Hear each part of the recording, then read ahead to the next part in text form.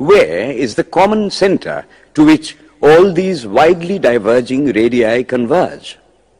Where is the common basis upon which all these seemingly hopeless contradictions rest? And this is the question I shall attempt to answer. The Hindus have received their religion through revelation, the Vedas. They hold that the Vedas are without beginning and without end. It may sound ludicrous to this audience how a book can be without beginning or end. But by the Vedas, no books are meant. They mean the accumulated treasury of spiritual laws discovered by different persons in different times. Just as the law of gravitation existed before its discovery and would exist if all humanity forgot it, so is it with the laws that govern the spiritual world. The moral, ethical, and spiritual relations between soul and between individual spirits and the Father of all spirits were there before their discovery and would remain even if we forgot them. The discoverers of these laws are called rishis, and we honor them as perfected beings. I'm glad to tell this audience that some of the very greatest of them were women. Here it may be said that these laws, as laws, may be without end, but they must have had a beginning.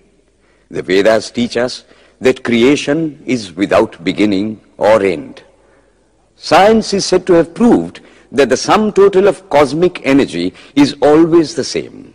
Then, if there was a time when nothing existed, where was all this manifested energy?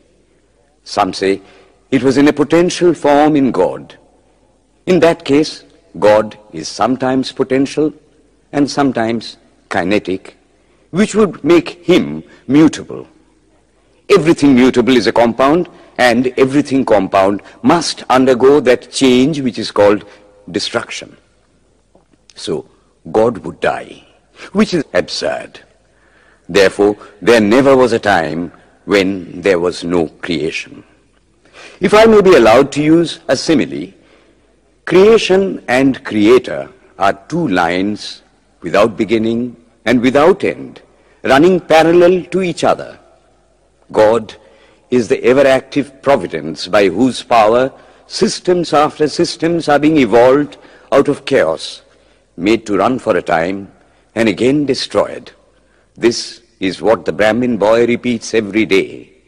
The sun and the moon the Lord created like the suns and moons of previous cycles. And this agrees with modern science. Here I stand, and if I shut my eyes and try to conceive my existence, what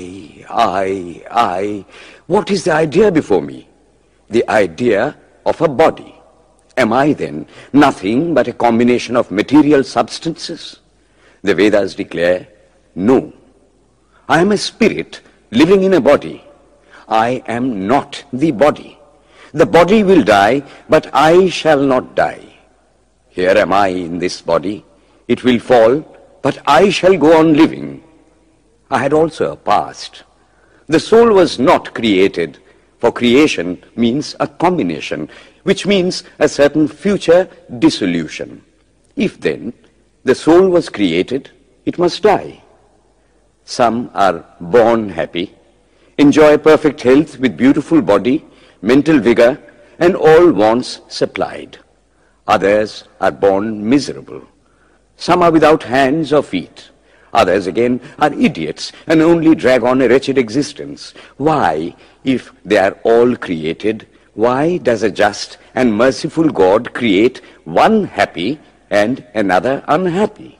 Why is he so partial? Nor would it mend matters in the least to hold that those who are miserable in this life will be happy in a future one. Why should a man be miserable even here in the reign of a just and merciful God? In the second place, the idea of a creator God does not explain the anomaly, but simply expresses the cruel fiat of an all-powerful being.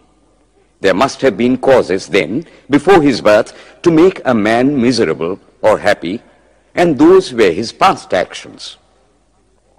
Are not all the tendencies of the mind and the body accounted for by inherited aptitude?